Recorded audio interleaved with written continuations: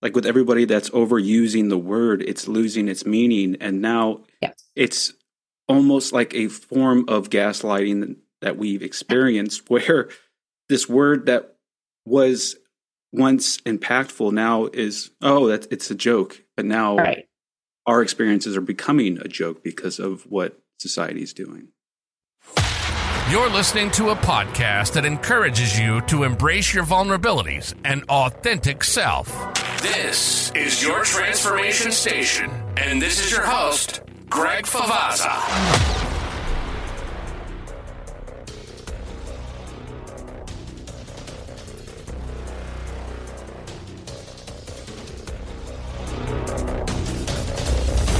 Appreciate you giving me your time to kind of share your story, but also allow me to get clarity on my story. Yeah. And also just kind of understand the term of narcissism and why is it being thrown around like a witch hunt in today's society. Yeah, and it is definitely a problem. I will definitely clear that all up for everybody because it's getting silly how the word is used, but those of us who have experienced the really, really terrible side of it, it's not just something you would loosely throw around or call somebody. But no, we will definitely dive right into that. Yes, because like when I think about it, like with everybody that's overusing the word, it's losing its meaning. And now it's almost like a form of gaslighting that we've experienced, where this word that was once impactful now is, it's a joke. But now our experiences are becoming a joke because of what society's doing. Oh, absolutely. I'm sorry. Are we recording? I mean, I know we're recording, but are we going to just go right into it? Because I don't know if I should hold back or just go for it. Go for it. Yeah, we were just recording. Okay. Yeah. The problem with society not taking it seriously absolutely does, directly relate to how loosely the term is used because, the problem is, typically it's even sad for me to think that typically people think it's women that are being victimized by men, but the reality is it's going both ways. Women are using what they can to manipulate and they can be violent with men just as well. But let's dive right into this narcissism. So I don't think people understand really what it means. At this point, when I hear it, and I hear it a lot, it's just like somebody annoys you or says something you don't like, and you're like, oh, they're a narcissist. No, they might not actually be. The term narcissist actually comes from the name of the Greek god Narcissus, who used to look and admire his reflection in the water. So It really was meant as a term to refer to somebody that liked the way they looked. And certainly we know those people. Those are the people on social media, the women with the fake lashes and the bikinis and taking selfies and the guys with the abs, and all these people really do look as good as they think they do. We cannot hate on that. But yes, ma'am. That doesn't make them bad people, though. That's the thing about it. It doesn't make them bad. And when you call somebody a narcissist, there's absolutely a negative stigma that goes along with it. So what I tell people that just like throw the word around is two things. Number one, it is an actual psychotic antisocial personality disorder. It is a very serious thing. This is not just somebody who likes the way they look. And in fact, I would argue that I'm like the narcissist magnet. So I've had 45 years of experience with them, multiples of them, different genders, different relationships, but none of them actually looked that good, and none of them actually thought they looked that good. So, the narcissists that we're talking about are these antisocial psychotic people. So on the one hand, there's a spectrum. I liken them to tumors, and forgive me, but it's the best symbolism I could come up with. But you have your benign tumors that they're there, they're not causing you problems, no worries. You can take it or leave it. They're just there. And there are narcissists that are like that. These are people that might brag a lot or, kind of bait you into giving them compliments, those kinds of things. It might be annoying, but they're just there. They're not bothering anybody. On the very opposite end of that spectrum are the malignant narcissists, which are like malignant tumors. They cause you problems.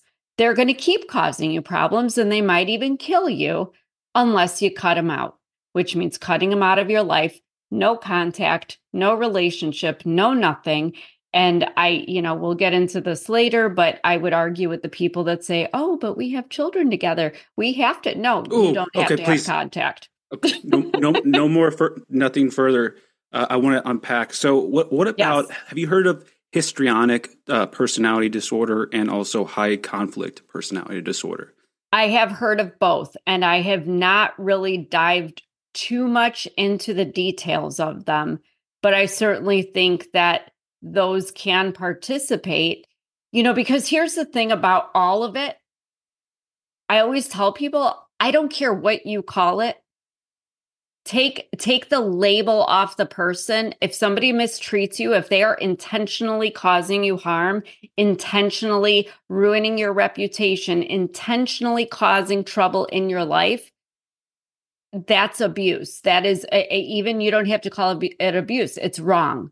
It is wrong to purposefully and intentionally cause trouble for another human being. And God forbid they're causing you harm. But definitely these are high conflict people, and they are looking for a fight, and they are looking for it with their, whatever you want to call it, their victim or their prey. So before we go a little bit further, I want to just address a couple more things with just being a magnet for these type. I can definitely agree, but I didn't know what to call it at a point in time in my life to what I've experienced, a full on complete experience that I have to relive because I want to heal from it. And that's right. The next 2040 is all about, to my birthday, is I'm trying to get my birthday back, because that's when I fully experience the chaos of what this individual has caused. And that's where it's a learning experience. But do you think it has to relate with our own social upbringing? Our parents, do they have traits that exhibit that we have taken in subconsciously and we kind of look for in seeking a partner? I think that, that absolutely has something to do with it. I mean, I don't think a lot of people realize that even if you haven't come from a traumatic childhood, and even if you had, a perfect beaver cleaver life, by the time you're 7 years old, you're basically wired to understand relationships and dynamics and behaviors. And, your brain has made connections between if this, then that. And that's where stereotypes and judgments and opinions and, your own behaviors and your own reactions come into play. And then they're furthered along, as you get older and from the own experiences you develop. And I know for me, my mother didn't even want me, but here I am. And so I had detachment and, definitely rejection from her. And then she married a man who was not my biological father and wanted me even less than she did. And he did physically and verbally abuse me. But that verbal abuse, honestly, being told every day since I was 4 or 5 years old, nobody wanted you, you're nothing, I shouldn't have to pay for another man's child, you should be more grateful that we're feeding you, et cetera, et cetera. And if I stood up for myself, I was slapped around. I was beaten with the phone when I tried to call for help. Child services didn't believe me when they got involved. So, what happened to me when even though I walked out at 18 years old and said, no more, nobody's ever going to treat me this way. I had already been wired to feel comfortable, unfortunately, in situations where there was conflict and there was chaos. I learned to think that was love, because these same people that were doing these things for me were saying, I love you. And I was getting cards that said, I love you. Happy birthday. We love you, Mom and Dad. And it was all a farce. But, try telling that to my brain, even though my gut was telling me differently, my heart was telling me differently. People don't realize too, this isn't just, thoughts or the ability to control what you're doing. Your brain actually changes in the course of trauma. And we can get into a whole scientific discussion about that I'm not prepared to have because I'm not a scientist. But, people don't realize even cortisol levels. Cortisone is a stress hormone that a lot of people feel in high conflict situations. And, your body even becomes addicted to that. Yes. Would have been dating, let's say, there was actually, I can recall a nice boy in high school. He was as nice as could be. And he asked me out and I wanted to say yes, but I said no, because I honestly didn't know what to do with that. And I just assumed he wouldn't like me any more than I was liked at home or anywhere else. And I had internalized this feeling of I am deficient. There is something wrong with me. I should be ashamed. And I don't want to get too close to anybody because, God forbid, but that was setting me up for, it was literally like handing me on a silver platter to the narcissist I ended up marrying and spending 25 years with, because of course they need praise and admiration and servitude and all these things. And they give you treats of affection and love in return for your servitude. So, it was literally the perfect storm. Okay. So with my experience and also my research, the term narcissist, or the individual that you are with, once you start to almost mirror the very image that they are trying to run from, that's essentially the point when the relationship is done for. Oh, yes. And I've seen this in dating through just conversation, that some people will say, well, my ex was a narcissist. And now, who is the real narcissist? If we were to look at two people and why the relationship failed, I definitely take ownership in what I brought to the table that did not help the relationship, why it failed. But why is they both pointing at each other saying that they're both narcissists? I don't get it. That doesn't make any sense to me.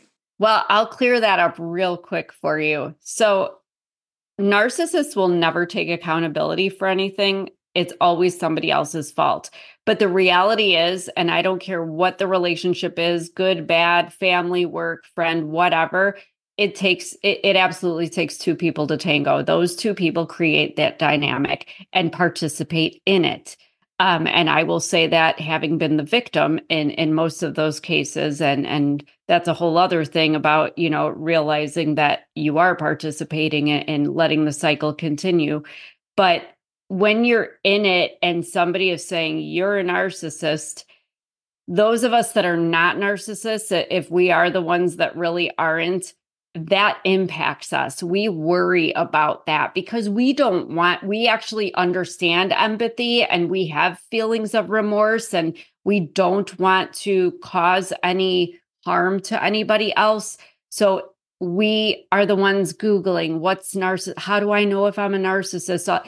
So my answer is very simple.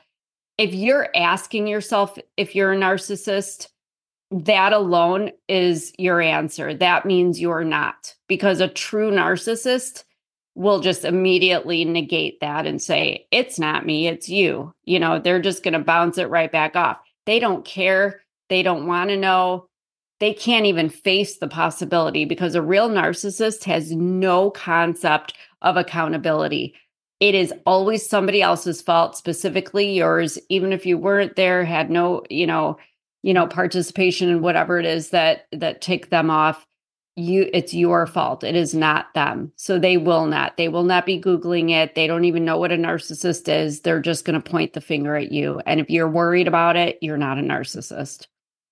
So with the healing process for once you just going no contact and then healing, there is a strong urge to want to go back into the relationship, even when you were treated like shit, when you were cheated on, when you were point to blame, when your identity got stolen, when you get hit by a car, when you lose your child, your house, your first house, you're pushed back into the basement where you were sexually abused as a child. You haven't been there in over 12 years, and you are reliving that moment with boxes.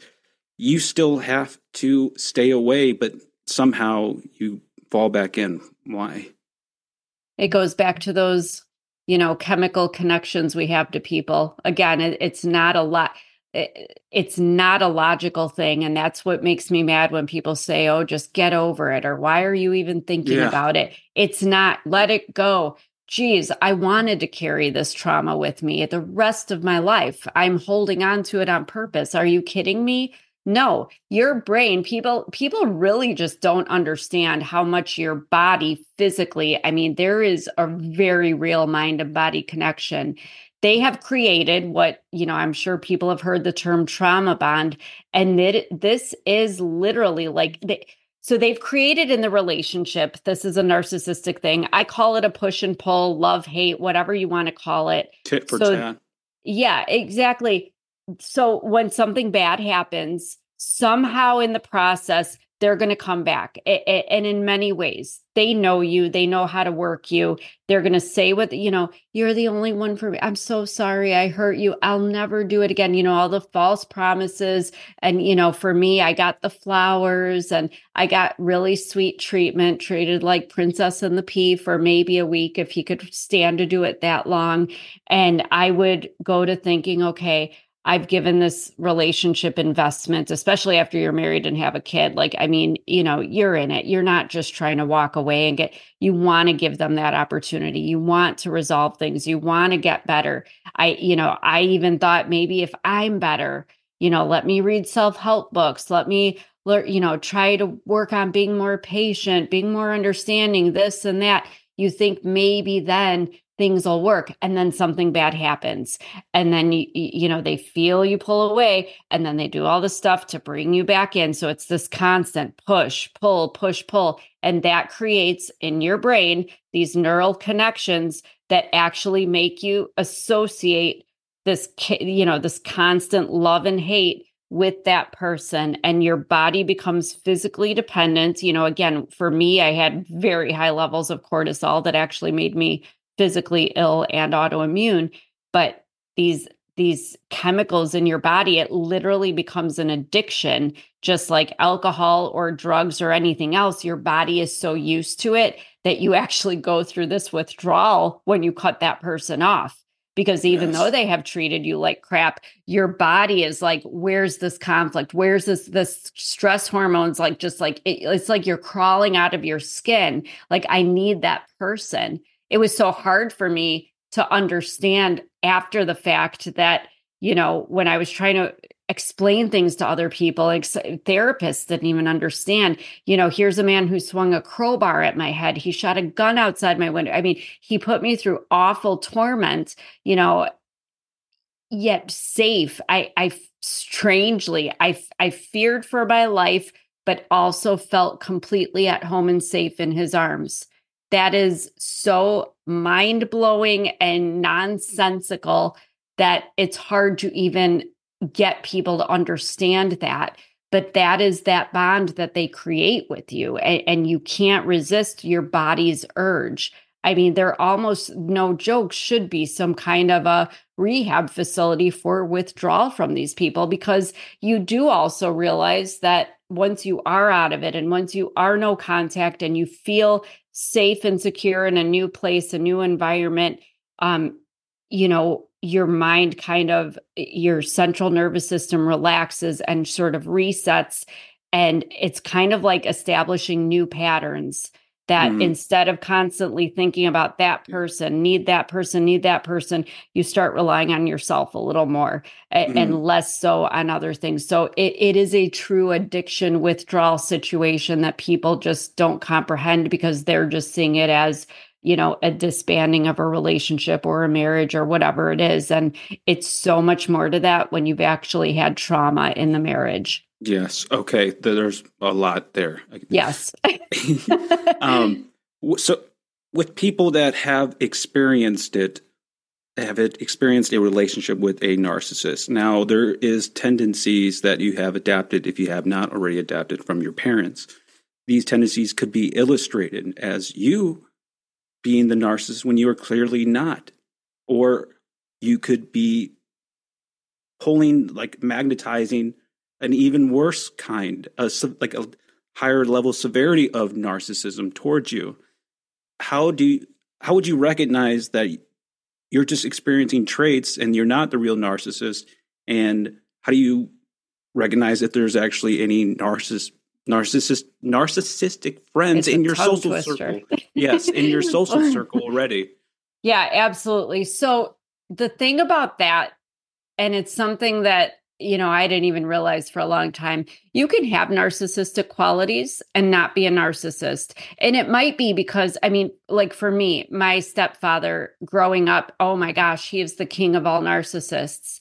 And I have found myself, acting in certain ways. Like sometimes I've been told I can be a little bit of a know-it-all or be a little bossy. And it's not that I'm trying to control anything or trying to, represent myself as like I'm the be all end all. It's just because that's the behavior that I saw, and kids tend to model what they see. So where you distinguish that, where you create that distinguish is in intention and impact. Actually, if I think about it a little further, I always go back to intentional harm. If you are using any tactic, whatever it is, if there is a characteristic about you that intentionally harms another human being, if you are controlling because you have to dominate that person and diminish their self-worth and everything about them in order to feel strong and powerful and secure yourself and make you feel better about yourself and make you feel superior, that is wrong. That is intentional harm. And obviously, any kind of physical harm that people don't realize too, narcissistic abuse, there's legal abuse involved in that where they threaten, for me, it was constantly threatening that he was going to take our son away and I was never going to see our son. There's financial abuse where they restrict assets or control assets, or in my case, my ex drained the 401k completely, squandered it all on booze and nonsense. Didn't even tell me. And I found out a year later, and then found out I also had to pay $20-some thousand of taxes on it that I didn't have. So, and he didn't care. And guess who ended up having to pay that in the end? So, and then there's sexual abuse, which is a whole other thing that, people will debate with me. Well, if you're married, yeah, but if I'm married, I don't care. That marriage, forgive me, it's sacred in a way, but when you are not consenting to having to participate in certain sexual acts, married or not, that is sexual abuse, and it's violating, and it's just wrong. That's a whole other thing too. So it goes back to the intention and the impact, because you can go to the doctor, right? And you can say, I have a sore throat. So do you have strep throat? You might have COVID. You might have the flu. You might have bronchitis, right? It is one little thing. So even if you have a narcissistic quality, you might even have a few, it doesn't mean you're actually a narcissist. It's just a symptom of something else. And oftentimes, going back to the childhood that I had, they say that often if you were abused in childhood, you will either become a narcissist or develop narcissistic qualities. But again, it's in the intention and impact. So are there times where I might seem a little needy and I might say something to my current husband because I need to kind of, I hate to call it baiting, but where I need some reassurance or I need some attention on me because I'm feeling deficient and lowly and, all these things my stepfather said are coming back. Yes, that absolutely has happened. Does that make me a narcissist? Is it, it's all about Dana? No, absolutely not. It's just because the little girl in me is like screaming out and feeling the things that, she has somehow overcome, but sometimes resurface. So it's just a question of the intention. Was it meant to hurt you? Because we all make mistakes too. We've all said and done things. Good people do bad things. Bad people do good things. We've all said and done things we regret, for whatever reason. But it's in the intention and how the other person receives it. Wow. Okay. So with understanding the gender roles, from your experience, how would a male, I don't want to say manipulate, but yes, it's like forms of manipulation where I can see coercion was something I never understood in a relationship until what I've experienced. You want to help me explain that a little bit? Men and women both participate in all of it. And, the problem is that they will use any tactic whether it's a form of abuse or just a simple form, I hate to say simple form of manipulation.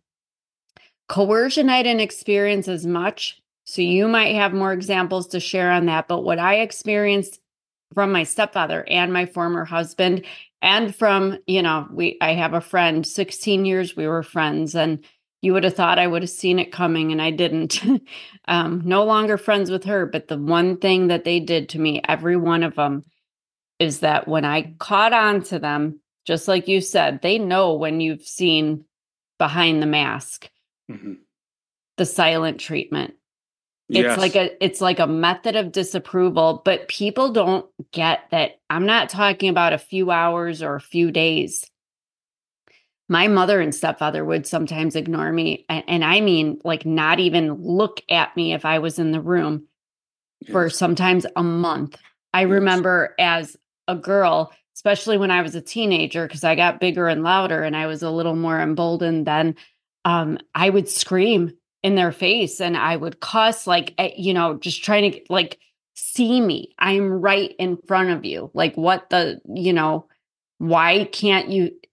And it was like they just looked right through me and acted like I wasn't there, would not react, would not respond, just stone-faced.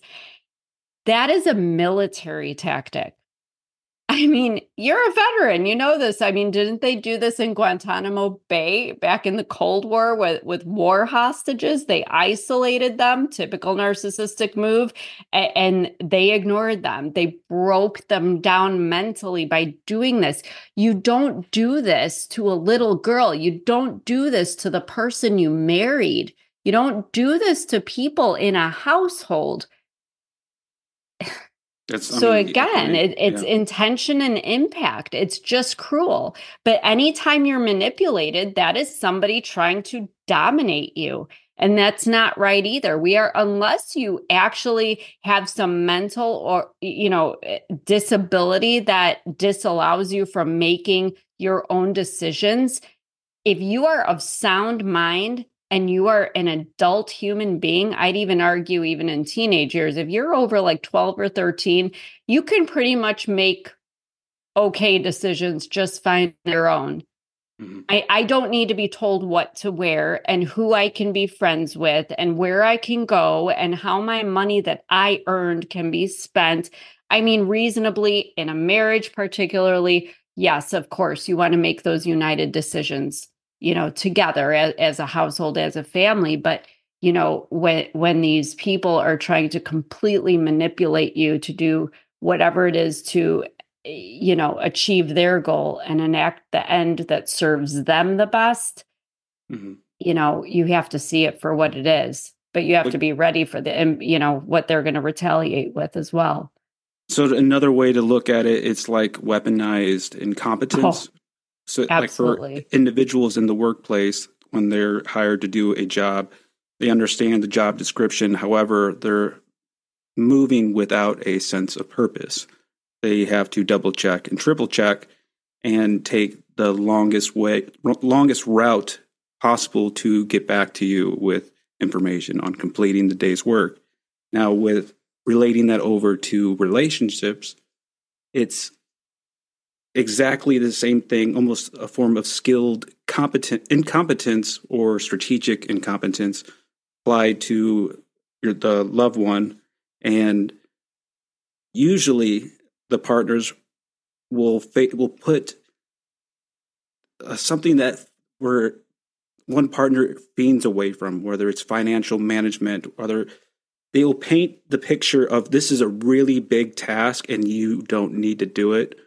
Don't worry, I got it. And all of a sudden, you have no control over that specific task. But if we were to backtrack a little bit, how does this manipulation take the effect on an individual? It doesn't happen immediately overnight. It's not overnight at all. I mean, I certainly, by the end, I looked back and said, how the hell did I get here? Yes. Well, how did I get from point A to point B? We went from, things were being thrown across the room and I didn't like some of the things he said to now I've got guns and knives and the police are at my house. That does not happen overnight at all. I mean, for some maybe, but not usually. But I think that's the insidious nature of narcissism. The way I describe it to people in my experience was that they cross a line. Everybody's got boundaries. And I think we all have a pretty okay moral compass to know when you're crossing somebody else's boundary, and so they cross it and they know they've crossed it. It's kind of like, anyone who has kids knows that if a kid knows they're not supposed to have that cookie, but they open the cookie jar and they're looking at you, then they're still staring at you with a little smile and dipping their hand in there. They might eat the cookie, they might not. That's kind of what it's like to be with a narcissist. Like they kind of put their toe across the line and says, here I am. I've crossed your boundary. What you going to do about it? But here's the thing. It does start out at the little stuff.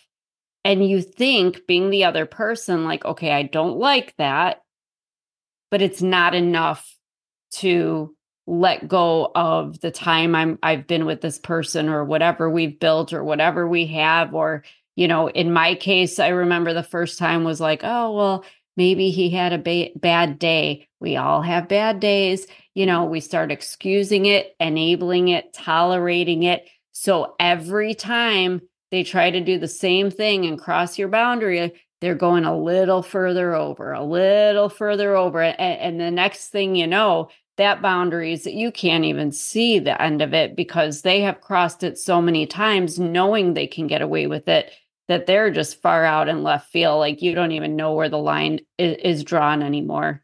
And essentially you lose the identity that you have spent your entire life creating. I mean, with me, I had the military reinforce a sound system. And to this day, I'm grateful that I've joined and did 5.5 years, because that's the one thing that she is obsessed about is my resilience to keep moving forward. This understanding that she wants that. That's what she's after. That's what she wants. So she's essentially trying to take it, but it started off with having this sound system. And the next thing you know, I'm making immature, childish decisions that you would think of as a peaked teenager doing in an adult form. Yes, absolutely. I think I said it in my book about my former marriage that I didn't like him, but I really hated the person that he was turning me into.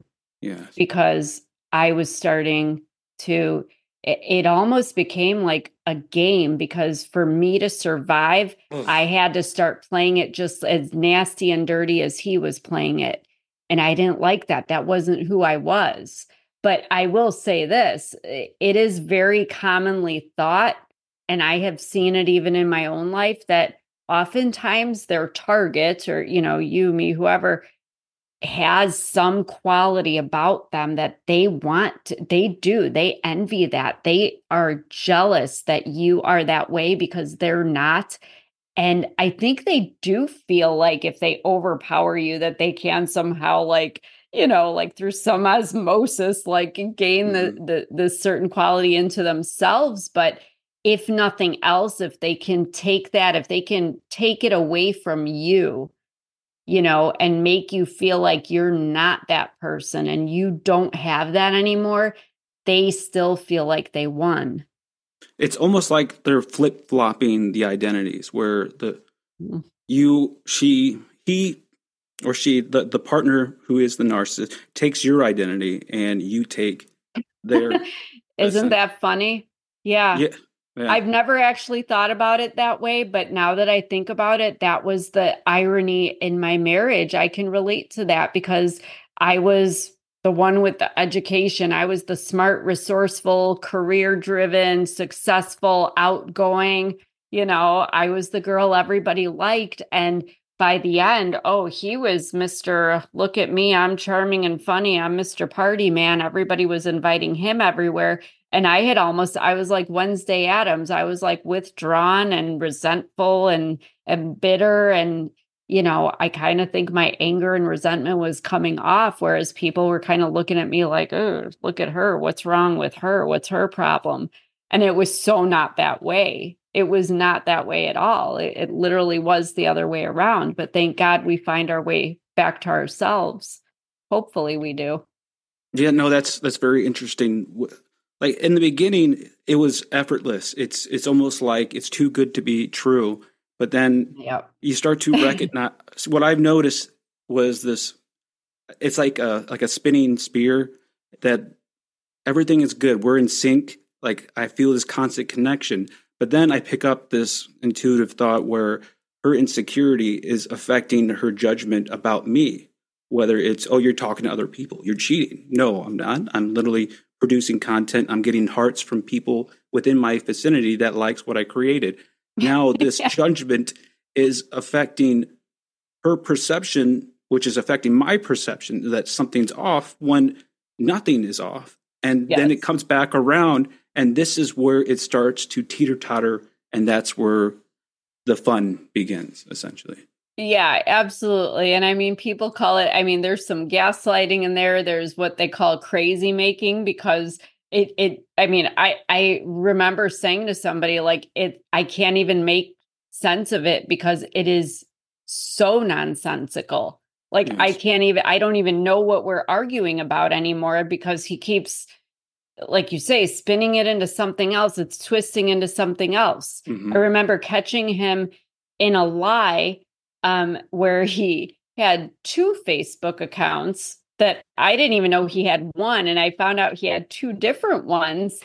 And somehow by the end of that, it turned into, I didn't want him to make money or have a job, and I didn't want him to have friends. And I'm like, how did this happen? But he got nasty about it. And then then I'm thinking, okay, what is he hiding? Because okay, you want to be on Facebook, fine, but why the 2 pages? What's with that? But I lost track of that because he kept turning things around on me. And then they say, but you, for me, it was, well, you go to church every Sunday. It's church. It's on Sunday. It's 1 hour, and it was, well, you love God more than you love me.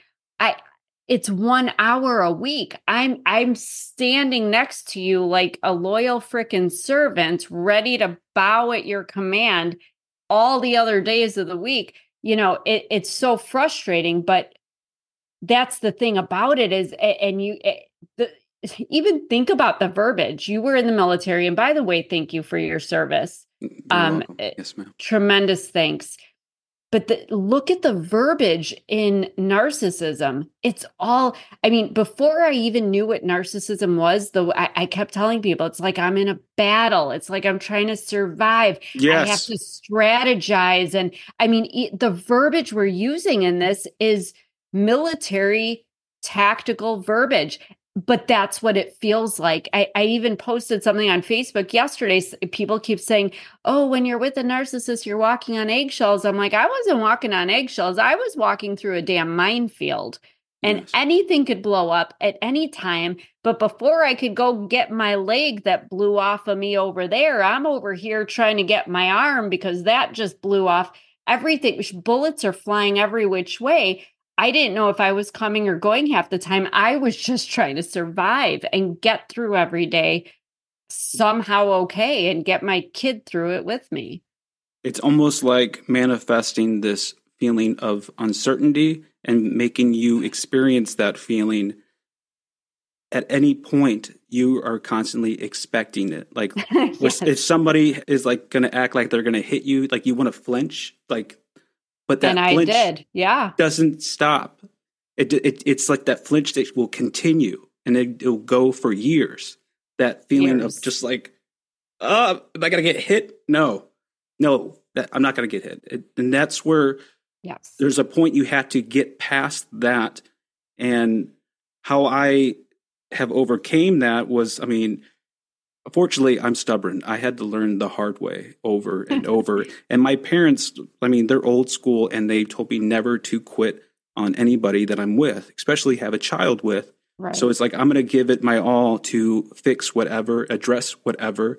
But that is part of the tactic, is that you are being challenged to get a baseline on how you react to a situation. Are you proactive or are you not? And then if that's okay, if you do have this critical sound judgment, then they're going to use sleep deprivation to slowly take away your sleep. And then from there, once you don't have an adequate sleep, and it takes days. Like if you lose 5 minutes a night and you're doing this for probably 3 years, the next thing you know, you are fucking sleep deprived and you're doing things you wouldn't even have thought you would do. Yes. I experienced that to such an extreme level. And that's another thing people don't understand. Sleep deprivation, you can actually die from a lack of sleep. I was getting like these terrible, they weren't even headaches or migraines. It was like my head was in a vice. Like I would cry some days because I just wanted to sleep, but I had to be so hyper vigilant at night because that's when I was vulnerable and I didn't trust him. And there was always physical threat. So, I mean, I had actually moved myself down to the basement and I was sleeping down there, but I still couldn't sleep because I was afraid. I was so afraid. Every tiny little thing I heard would wake me up because I was like, is that him? Is he around the corner? Is he sitting next to me? Is he upstairs? Is he sleep? I don't know. And how can you sleep in that? I ended up putting a 2x4 under the basement doorknob because I thought, okay, well, if he tries to get down here and he can break the door enough or the knob that the wood falls down the stairs, that will at least give me a little time. It will buy me a few seconds, to try to save myself or defend myself. And lo and behold, the first night I did that, there went that 2x4 tumbling down the stairs. And I ran and picked it up and put it up like a bat, like I'm ready. And he looked down the stairs at me, just glared at me.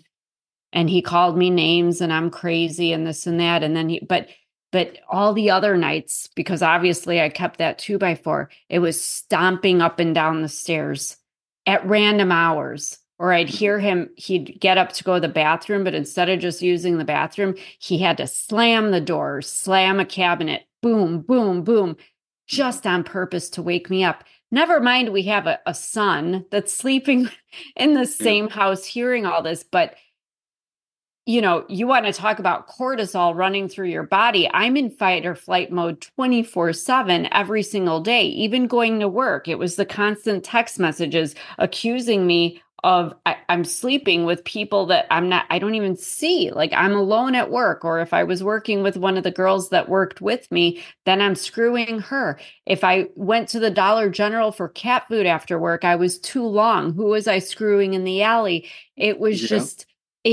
was so exhausting that by the end of 2018, I'll never forget the night, my body just snapped.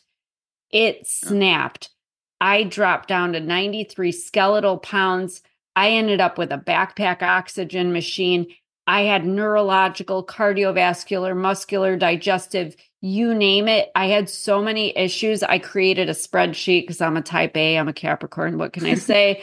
But I wanted to be able to give doctors factual information because the doctors didn't know what the hell was wrong with me. They didn't know what to do with me, but throw a pill at every symptom. But I didn't need 24 pills. I needed somebody to tell me what was wrong. And when they finally figured it out, you want to know what was wrong? It was a sleep neurologist that figured it out with Mayo Clinic. I had this is actually strange. So I ended up having so much cortisol run through my body for so long from living in fight or flight that it gave me a lung disease that is classified as a sleep disorder. Now, what's not strange about this for somebody that has been in a narcissistic relationship, it is considered a sleep disorder because sleep deprivation is part of it. But the lung syndrome itself the doctor says, is like having COPD and fibromyalgia all at once, which explains all these random crazy symptoms that I was experiencing. But it also was shutting my body down. And that was the point that I just said, enough. Like you could have not told me that, there was nothing anybody could say to get me out of that relationship because I had a kid and I had to try for him and I had to do the noble thing. And maybe if I was better or different or whatever, but when my life is on the line, not just at his hands, but my own body turned against me, that was when I said, enough, I'm done. I'm out of here. Well, so COPD, and what was the other? And fibromyalgia. So the lung syndrome is called upper airway resistance syndrome. And not too many doctors understand what it is. The only reason the sleep neurologist knew what it was that he had diagnosed somebody else with it. It was somebody in his family that was also in an abusive situation. And it is very common in people that experience abuse and depression and irritability. And, there's mental health stuff that are actually part of that. But definitely sleep issues. The central nervous system is definitely a part of this. It's a very complex thing to try to explain to people. But symptomatically, it presents like having COPD and fibromyalgia. And I did turn autoimmune because all this cortisol that was running through my body made my white blood cells say, what is this? We got to get rid of it. It must be a virus, like a cancer or something. They ended up killing themselves off. So then I became autoimmune as well. And so when people say, let it go, I can't let it go because I live with it every day. But I am also here to say that since I divorced my ex, and even though there were two of the most violent domestic situations after the divorce, almost instantly, once there was no contact, he was gone. That was it. No symptoms. The scariest thing right here is that their actions, their behaviors affect everybody around them. I mean, the children, they're picking up on these cues, and this is how your own personal trauma was created when you were a child, and now it's happening to your own child right now in real time, and we don't even see that. At least the individual doesn't recognize their behavior because they only see themselves and what they can gain in their life at that moment in time. Absolutely. But this is where it gets tricky using the word narcissist, because it does, it's used to refer to somebody that's self-absorbed. Again, the origination is in appearance, but self-absorption in whatever way. But what people don't get is a true narcissist like these that we've dealt with. To say they don't care is an understatement. There is zero empathy, zero remorse. I even had my most recent one when I very calmly approached her and said, we were friends for 16 years. Why are you doing this to me? What did I do? I mean, that was a thing. It was a thing. But at the very end of her very vicious and ridiculous claims, she screamed in my face, and I don't even care that I hurt you. And I thought, well, there it is. Yeah. That's the thing about them. They don't care about you. They don't care about your kids. They don't care about anything but achieving what it is. And if it makes them feel good, they're going to do it. And the rules don't apply to them, FYI. The law does not apply to them. They think they are above it all. Yes. Oh my God. If we're going to talk about friends, I talked with a few friends that were in the military to this day, and one that I thought was considered a good friend. He had similar traits that I didn't connect the dots to with my ex, and I kind of leaned on him for support, and I was going to move out in Colorado to rediscover myself. That's where Fort Carson, Colorado. That's where I served in the military, and I wanted to regain my identity that was solid and was built. Just being out there, I started to become myself again. Yeah. But he said, "Come on out. You can stay out for a month." And I'm like, "That's great." So I'm on my way out there, and he just disappears. And I'm like, "Hey, I drove all this way. I got a trailer. Where are you?" Nothing. And I'm like, "Yep, I know." And then he tries to talk to me a couple months later. I'm like, no, you turned your back on me after everything we've been through in the military. Then you do that. You truly disgust me. And good for you. Good for you for recognizing it, because I had a very similar experience with, this friend that I was for 16 years. She also was, knew I was in a bad situation. She offered me a room in her home. Her kids were even, very vocal about, we're gonna stand by you, and we're not gonna let him do these things to you. And my son grew up with her youngest since they were like 3 years old. I think they knew each other. And I knew most of her family. And when I got out of my marriage, and at the point where I was rediscovering myself, and I was actually able to like achieve the things that I was prevented from, achieving, and the joys in life. And it's like and I found this with a few people, I was only good to them as long as I was down there, because they could look down on me. They could be up here and see that I was like below them in some way. And it made her feel good to be like, oh, you need a room in my house? I'll protect you. We'll take you in. Oh. Your son can, because then she was right. She's a good person. It made her look really good. But the second that I was rising and like you said, realizing who I was, and that I was so much more than I had been allowed to be, and I was going up, she didn't like looking at me from down there now. Now, my thing is, in my life, there's room for everybody. Let's all lift each other up. There's room for everybody at the top, right? Mm-hmm. Or at least while we're rising, like, I'm not one of those people that's going to play Queen of the Mountain and kick everybody down. I'll be like reaching, and that's what I'm trying to do now in my mission with my books and being on podcasts and creating awareness, is let me take my hand. Let me get you here where I am. It's great up here. The view's incredible, and the air is much better than it is down there. But some people cannot stand it. So you were rediscovering yourself. I realized who I was. And those people, those narcissistic friends that we hadn't recognized before, couldn't stand seeing us in a better situation. We were only good to them as long as we were suffering, so that they could feel good that they were helping us in some way. Yes. From what I've been told, they're passing the time. They're looking at you and trying to see what you're going through, and essentially laughing behind your back. And absolutely. Yeah. And the irony in my case is I'm now remarried. I've known that family, my friend's family, for 18 years, I want to say, maybe 20. I'm now married to her husband's brother. And well, she rallied and turned most of the family against me. And it's really, really sad that I went from having, a family that I'd always wanted, and a family that liked me just fine and had rallied to protect me when I was married to the other guy.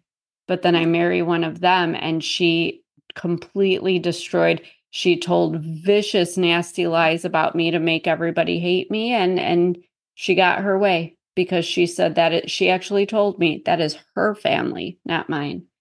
And I'm like, control the narrative. Just here. Exactly. And she was probably afraid of, me exposing her for who she was, and exposing all the nasty things she had said about all of them over all the years we were friends. But, at the same time, I have to just go on with my life. And, I'm not going to ever diminish myself or subdue myself in any way for somebody else because it makes them feel better. Because like I said, I believe that if you want to be better, if you want more, whatever it is, there's room for everybody. There's room for everybody. And we're all going to do it, and we're going to do it a little differently. And I'm unique and you're unique, and we can all be who we are. We can all bloom in the garden, but there's going to be those weeds that come in and want to block us from the sunshine and take away our water. And that's fine, but I'm not going to have it. I will pull them out myself. I'm going to be that flower from, what's that movie? I just remember it, Screaming Maurice, and it ate people and everything. Oh man, I don't know. Yeah, I know. I'm going off on a weird tangent here, but I'm just going to go be that flower and pull all the weeds out for all of us so we can all bloom. That's all I'm trying to get at. I like that. Now let's transition to wrap up here. for some actionable advice for our audience with reconnecting with our former selves and allow us to drive a line towards our future selves, what is some information, little action, piece of advice you could tell them that would help us start reconnecting with ourselves right now? Absolutely. I know everybody says go to therapy. I'm not going to be that person. Therapy is helpful when you're ready for it, but you got to be in the good mind space for it. And not everybody can afford it. And it's not definitely the right thing for everybody either. So I say two things. Number one, first and foremost, just ask yourself a simple question. And that question is, what do I want? What do I want? And I don't want people to say, well, I'll never be able to this. And well, I don't have enough money to go to school for that, or take all that out of it. Take all of that out of it. In your heart, in your soul, what do you want? Because when I asked myself that question, I immediately knew, well, I went to school for journalism. I went to school for psychology. I always knew I wanted to do something in the realm of helping people who have been abused and helping them get out of those situations or whatever. I wanted to travel. I even wanted to be married, just not to somebody who wanted to kill me. Minor details. So, once I saw this, and really felt it in the core of my being, I couldn't unsee it. And I think even unconsciously, I started enacting towards those goals. And I'm standing here 3 years and 4 months since my divorce from that man. I have published a book. I have 2 more coming out this year. I have been on podcasts all over the world. I have been helping people in various situations, heal and overcome and understand. And it's so, I can't even describe how liberating it is to be living in my truth, living the true purpose and what makes my soul happy. And that goes to my second piece of advice is put a little deposit in your happy jar every day. And what I mean by that is indulge yourself. You know what? If you want to have lobster for dinner, Lord, go to the meat store, go wherever, seafood store, get yourself a damn lobster, cook it up.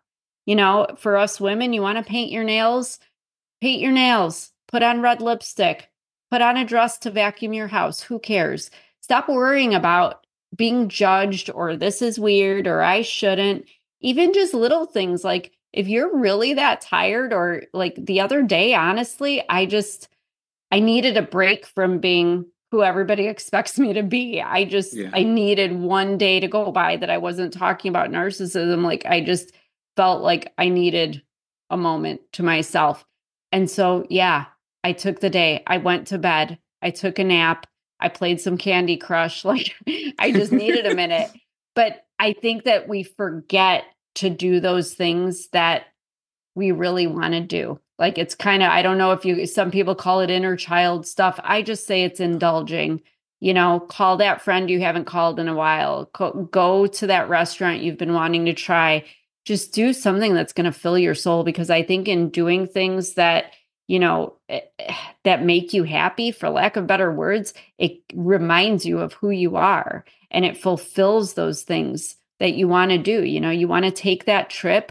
Okay, like I'm not going to make it to Italy right now, but I can certainly go to Florida and be on a beach and have a pina colada for a couple of days, like you can do small things though, even just at home, little things. And, start with just dancing in the kitchen, belt that song out on the radio in your car, just do you, be you, and don't be ashamed of it. And that comes with accepting the situation that you were in, with going to that dinner, with going to a movie. My boss, which is weird to say, he's not my boss anymore, but he was for like more than half my military career. He was actually the one that gave me a place when my friend bailed on me. And I was very, very grateful because I was lost. I literally hit rock bottom on every level, lost everything, was essentially homeless. And he helped me get back on my feet. And he tells me, you don't need to have a date to go out. You can just go there. And I was just like, well, no, you can bring a book. You can literally just go there and be there. I'm like, so what do? You eat. Okay. Yeah. I've done it. I've gone in the movies a few times all by myself. Try watching Insidious 3 all by yourself in a movie theater. Not one other person was in there. It was terrifying, but it was a good deal. I'll never forget that day, obviously. But you just have to do things yourself. You want to go somewhere, go experience it. I promise you, there are people there that will sit there and talk to you or invite you to their table or have a conversation with you. And even if not, just enjoy it, be present in it. You wanted to go, you wanted to do whatever it was, do it. Who cares? The moment you start actually saying to yourself, like, I look like this creeper guy watching this movie. That is the moment you start to represent what a creeper guy is. Then people are looking at you, and then that starts messing with your head more. Like, I knew it. It's like, this is me. And then people are looking at you like, we found him. He shouldn't be here. And then you have to leave. Like, you don't want to do that because that will take you into a dark spiral. Yeah, don't be the creeper. And I understand. And there are things, unfortunately. But you know what? The beautiful thing about life is that nobody's perfect. And we are all deserving and worthy of whatever we want our life experience to be. So even if you go to the movies and you look like the creeper, you just have to stop yourself when you have that moment where you remember those feelings of being made to feel that way. And, take a nap, have a drink, whatever it is for people, and then move on. Life will go on, I promise. I always tell people the worst things that can happen is somebody says no to you or somebody dies. And in either situation, there's not much you can do about it. You can only control yourself, not others. So you'll find another way. Dana, I really do appreciate you coming on the show. How can our audience get in touch with you if they want to learn more and discover your book? Absolutely. DanaSDiaz.com. My links for Facebook and Instagram are on there. I do love to hear from people. And I do post content on both every day to help people laugh, understand, unite, whatever it is. And definitely check out my book, Gasping for Air, The Stranglehold of Narcissistic Abuse. And I have 2 more coming out later this year. So do make sure to follow me or subscribe to my email. Yes, ma'am. I'll be sure to link that in the show notes. And would you like to leave our audience with any last words before I let you go? Yeah, follow your gut. That's the best advice I can give you.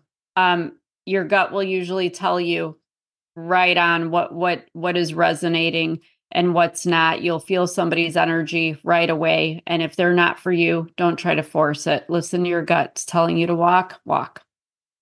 Yeah. I mean, they all told me. The red flags. Don't ignore them.